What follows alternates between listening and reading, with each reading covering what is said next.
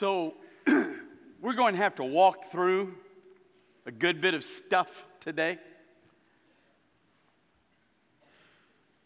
When I was coming up in church, every church pretty much had the same, and I only know Baptist, but we pretty much had the same idea everywhere you went. Generally, most pastors were not good speakers. They were not good preachers. They didn't put that emphasis in their life. It was more on the idea of shepherding than doing anything quality from the pulpit. But you had two evangelists that came in every year. You had one that came in the spring for a couple of weeks, one that came in the fall for a couple of weeks. And these guys were kind of the highlight of the year. The church would sort of be in a little bit of a doldrum, and these guys would come in and kind of pump it up. Now, hardly anybody uses them anymore. As a matter of fact, a couple of years ago, I was at the convention in Phoenix, and I went out before on a Sunday morning. I decided I'd go out and walk some, and I was coming back in, and I found, Peg and I were going to go to church, but I found the Cosby Group, the Council of Southern Baptist Evangelists, so I went in there to listen to them preach. They had 3 or 4 hours of different guys preaching. So the very first guy got up and blasted guys like me who don't use those guys anymore. Talked about the fact that we're not right with God, we don't believe the Scripture, and we're not listening to the Holy Spirit. So I'm in the back going, okay. But the reason we don't use them anymore is because of the passage in front of us today.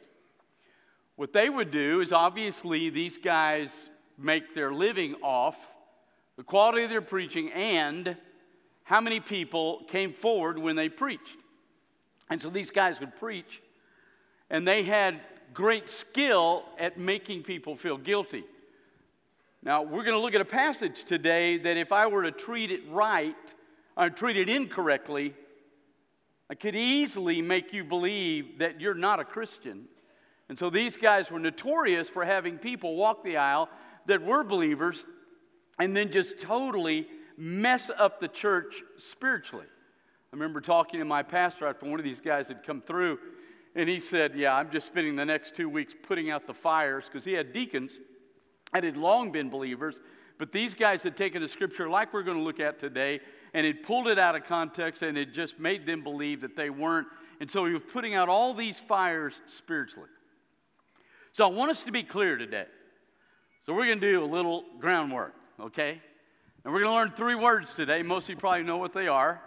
We're going to learn 3 words. We're going to look at the scripture and evaluate those 3 words based on the passage we see today so that you don't misunderstand. Because the passage we're going to look at today can make you feel particularly guilty. In Ephesians chapter 5, in verse 3, he says, but sexual immorality, all impurity or covetousness must not even be named among you, as is proper among saints. No foolish or talk, no crude joking, which are out of place, but instead let there be thanksgiving, for you may be sure of this, that everyone who is sexually immoral or impure, or who is covetous, that is an idolater, has no inheritance in the kingdom of Christ and God.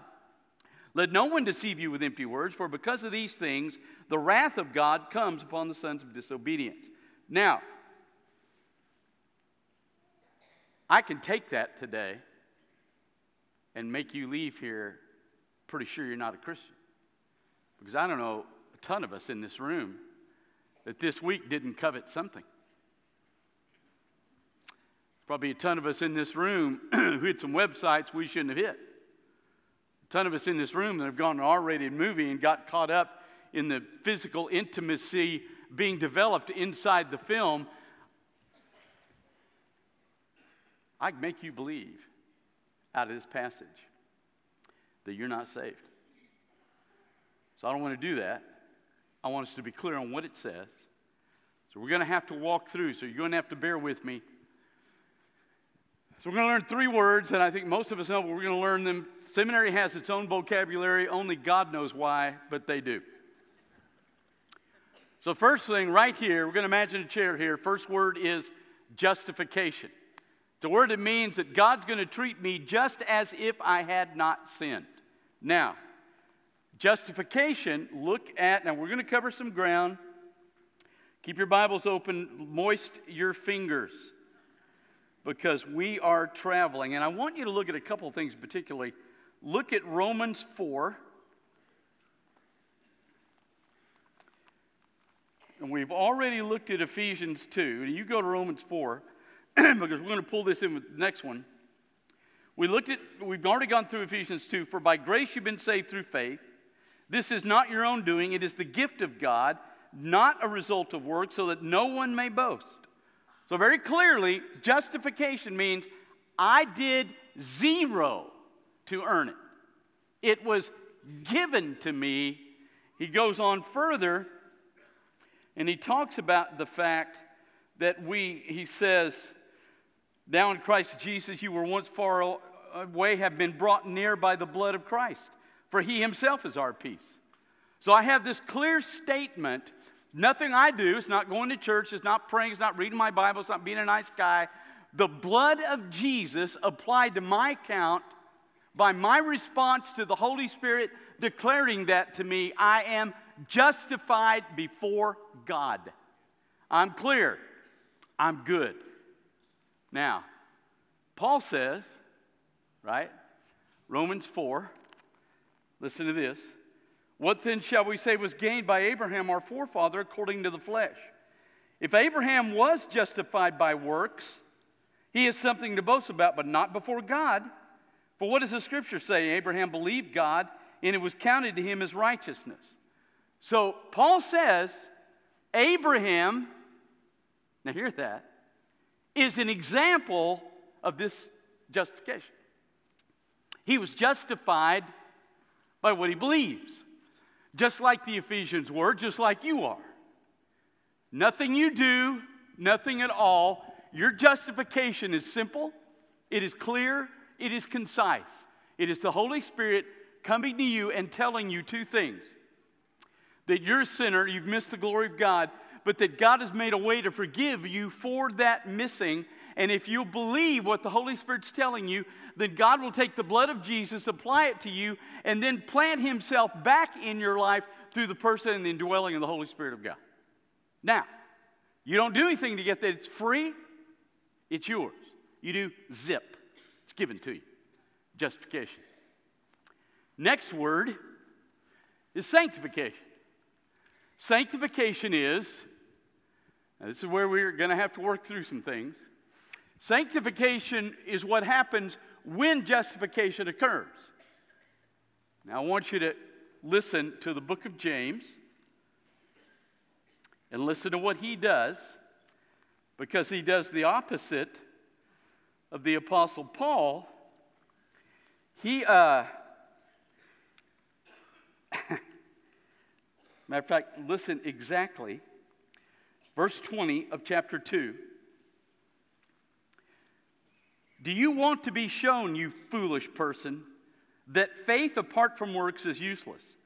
Was not Abraham our father justified by works when he offered of his son Isaac on the altar? You see that faith was active along with his works, and faith was completed by his works, and the scripture was fulfilled that says Abraham believed God, it was counted him for righteousness.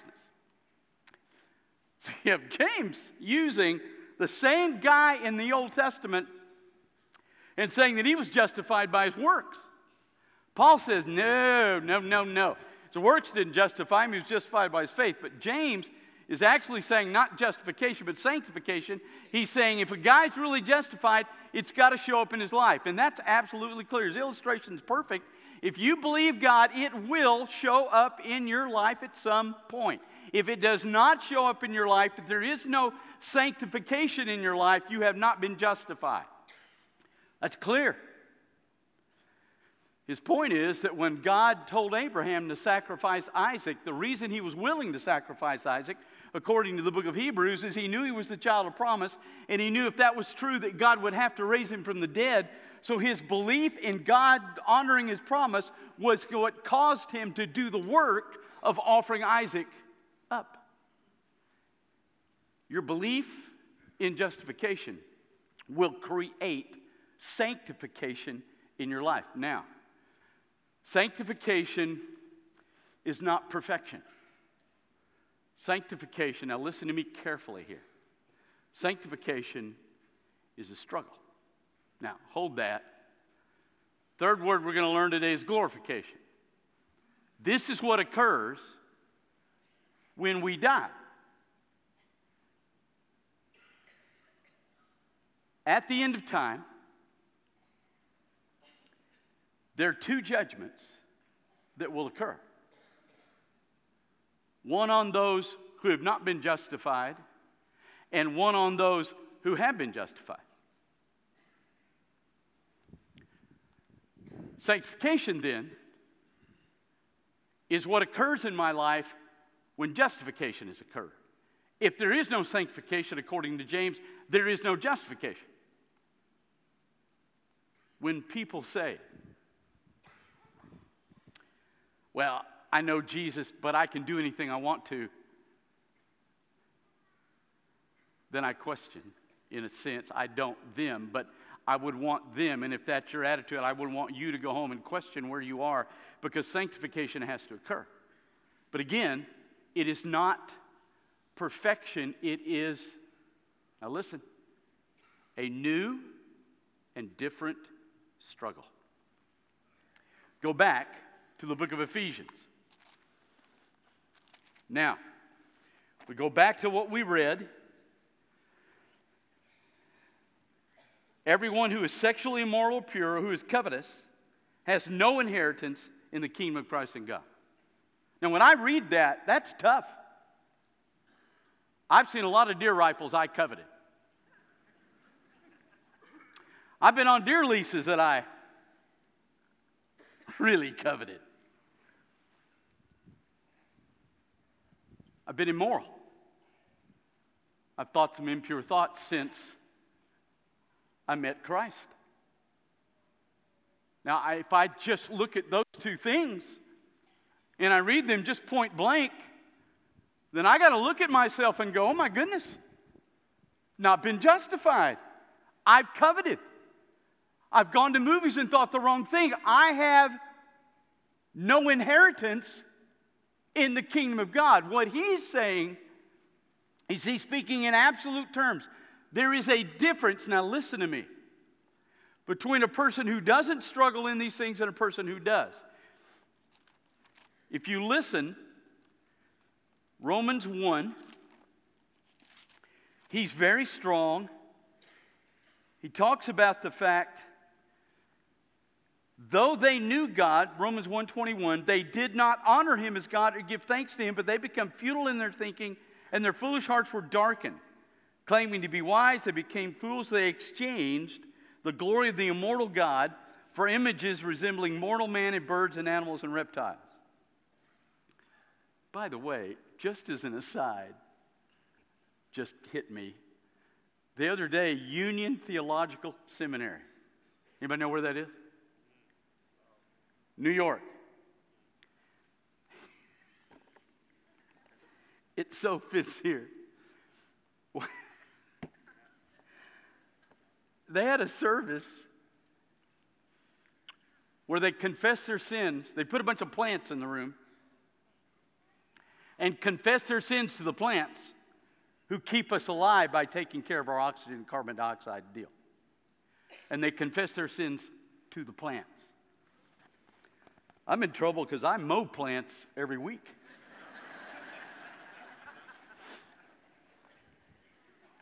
So it goes on and says, therefore God gave them up in the lust of their hearts to impurity, to the dishonoring their bodies among themselves. And then he goes down, for this reason God gave them up to dishonorable passions.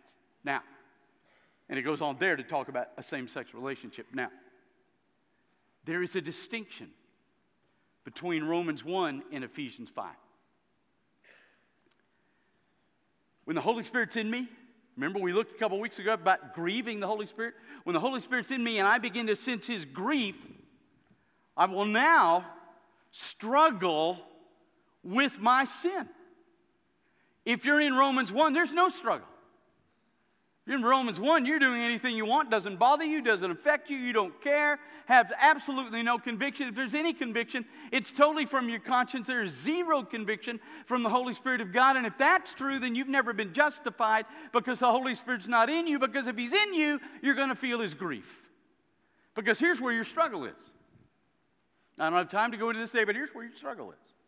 Your struggle is you now have the Holy Spirit in you who is making you feel grief when you're away from what God wants you to be and giving you joy when you're in where God wants you to be. Now, that's what the Holy Spirit's doing. He's in you.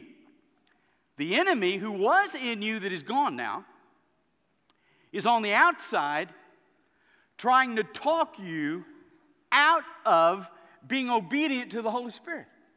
This is why you have Paul write Romans 6, 7, and 8 in the order he did. In Romans 6, he talks about our old man being conquered in the blood of Christ.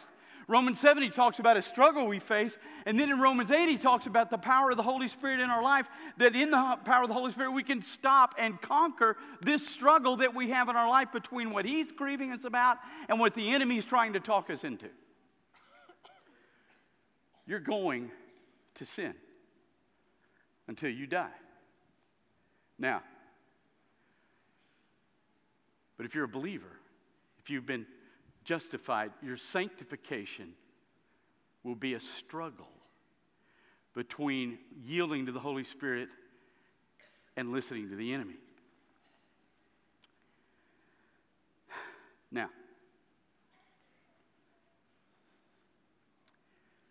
inside this, there are three things that may occur, okay? Let me back up. Two things that may occur. One thing certainly will occur. If the Holy Spirit's in me, then He is going to convict me when I'm not where I should be. I'm going to sense His grief, and He will give me joy when I am where I'm supposed to be. He's the arbiter of the glory of God in my life. Now, if though, and I have free will, we know that from Revelation 3:20 when Jesus is standing on the outside door of His church and He's knocking and nobody even knows He's gone. I have free will.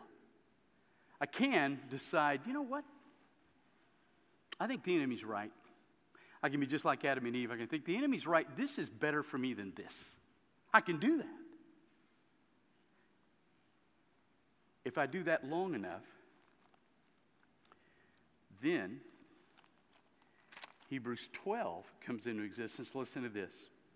My son, do not regard lightly the discipline of the Lord, nor be weary when reproved by Him, for the Lord disciplines the one He loves.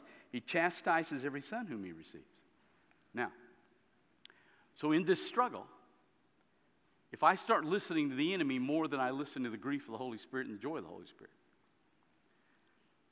then God will enact discipline on my life. The struggle will intensify. If I covet and go to an immorality as a believer and I've quenched the Holy Spirit of God in my life, then discipline will come and now I will struggle with that. To the point of, if I say no to that, then this is what happens in 1 John chapter 5. Listen to this. If anyone sees his brother committing a sin not leading to death, he shall ask, a brother, that's a brother in Christ, and God will give him life. To those who commit sins that don't lead to death, there is sin that leads to death. I do not say that he should pray for that. All wrongdoing is sin, but there is sin that does not lead to death.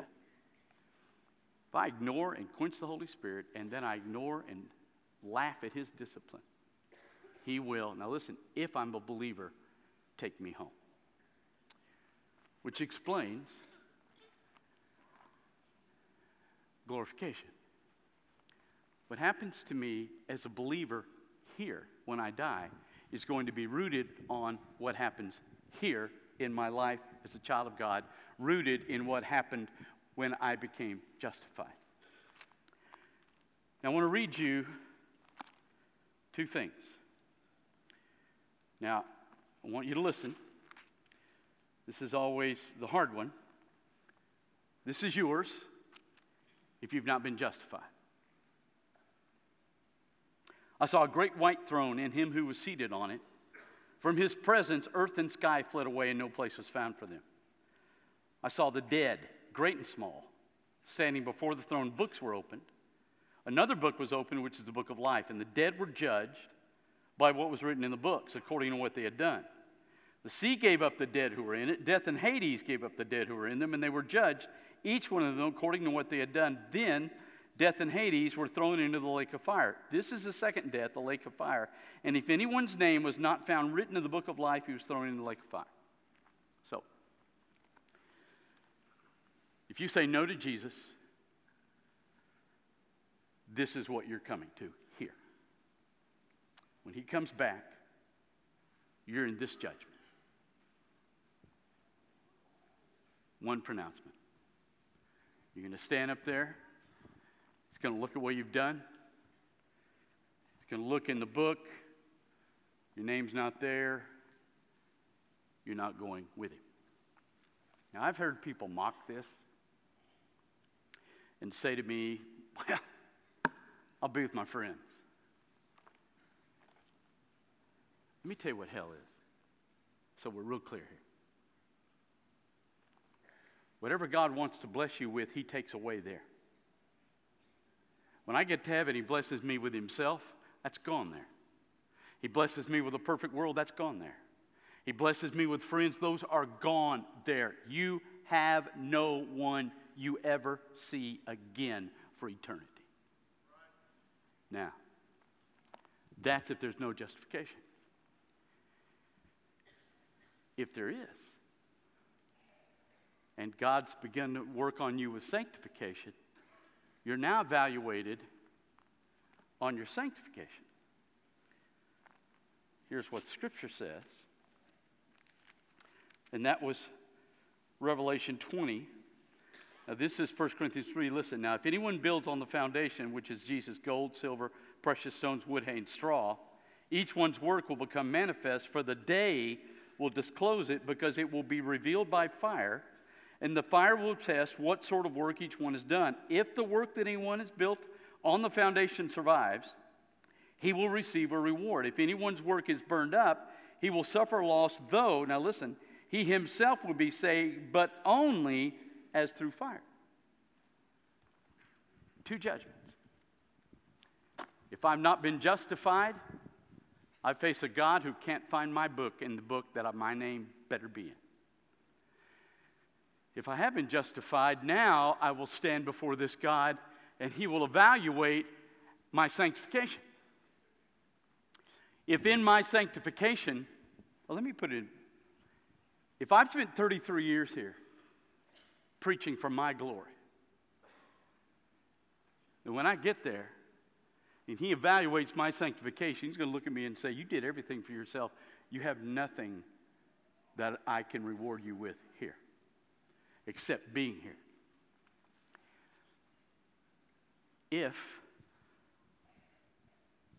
Listen to his phraseology. If anyone's work is burned up, he will suffer loss, though he himself will be saved, but only as through fire. If I'm justified and he goes to work on me, sanctifying me, and I quench the Spirit, and I ignore his discipline, and he takes me home, I get there, but as if through fire. There is a reward system coming here. I have no idea what that is. I know there are hints at it in Revelation that we'll sit on thrones, we'll judge the nations, we'll judge angels. There are all sorts of hints at it, so I don't know what it means, but I do know what he says is, if you're not justified, you face him in a bad way. If you're justified, then he will evaluate how well you allowed him to sanctify you. Now, let me be finished with one thing here. I don't get to decide who's sanctified and justified. If I had died, I met Christ at the beginning of my junior year of high school. After about 6 months, I'd fallen away. I'd slacked up. If I had died in that span between that time frame and the time frame when God called me to preach, everyone would have assumed his confession was fake. It wasn't real. It wasn't legit. It was real. God got me back by yelling at me in a moment in the shower. He restored a sanctification process in my life. Now, we're not going to judge each other. I don't know your heart, but I will tell you this. You're the only one that can know your heart. You can know whether or not you've been justified, and you can know it by whether or not it's a struggle for you from the enemy to reflect the glory of God. And we're going to be evaluated. We're going to be judged. Every person in this room, every person in the Brazos Valley. Ephesians 5 simply says that if there's no sanctification, there's no justification. If there's justification, there will be sanctification, and with that will be glorification. I love that. Because what it means is this. He gave me His Son. He gave me His Holy Spirit. His Holy Spirit has worked hard in my life. And I hope that when I face Him, I know my name's written there. I just hope that I've done it right. That all of us can know inside our soul by the barometer of the grief and the joy of the Holy Spirit of God. Let's pray. Father, I don't want anybody in this room that belongs to you that thinks they don't.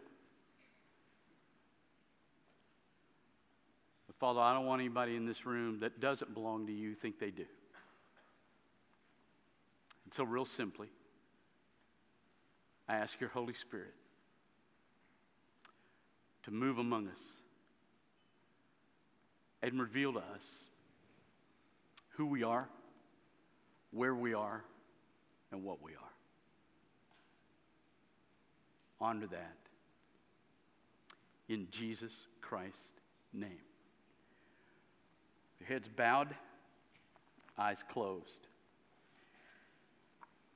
Never met Christ. You're not justified. You can alter that this morning. We'll share with you as a staff how to do that. If part of your sanctification is God's calling you to be a part of this fellowship, we want you to come today. So as He speaks to your heart this morning, you come.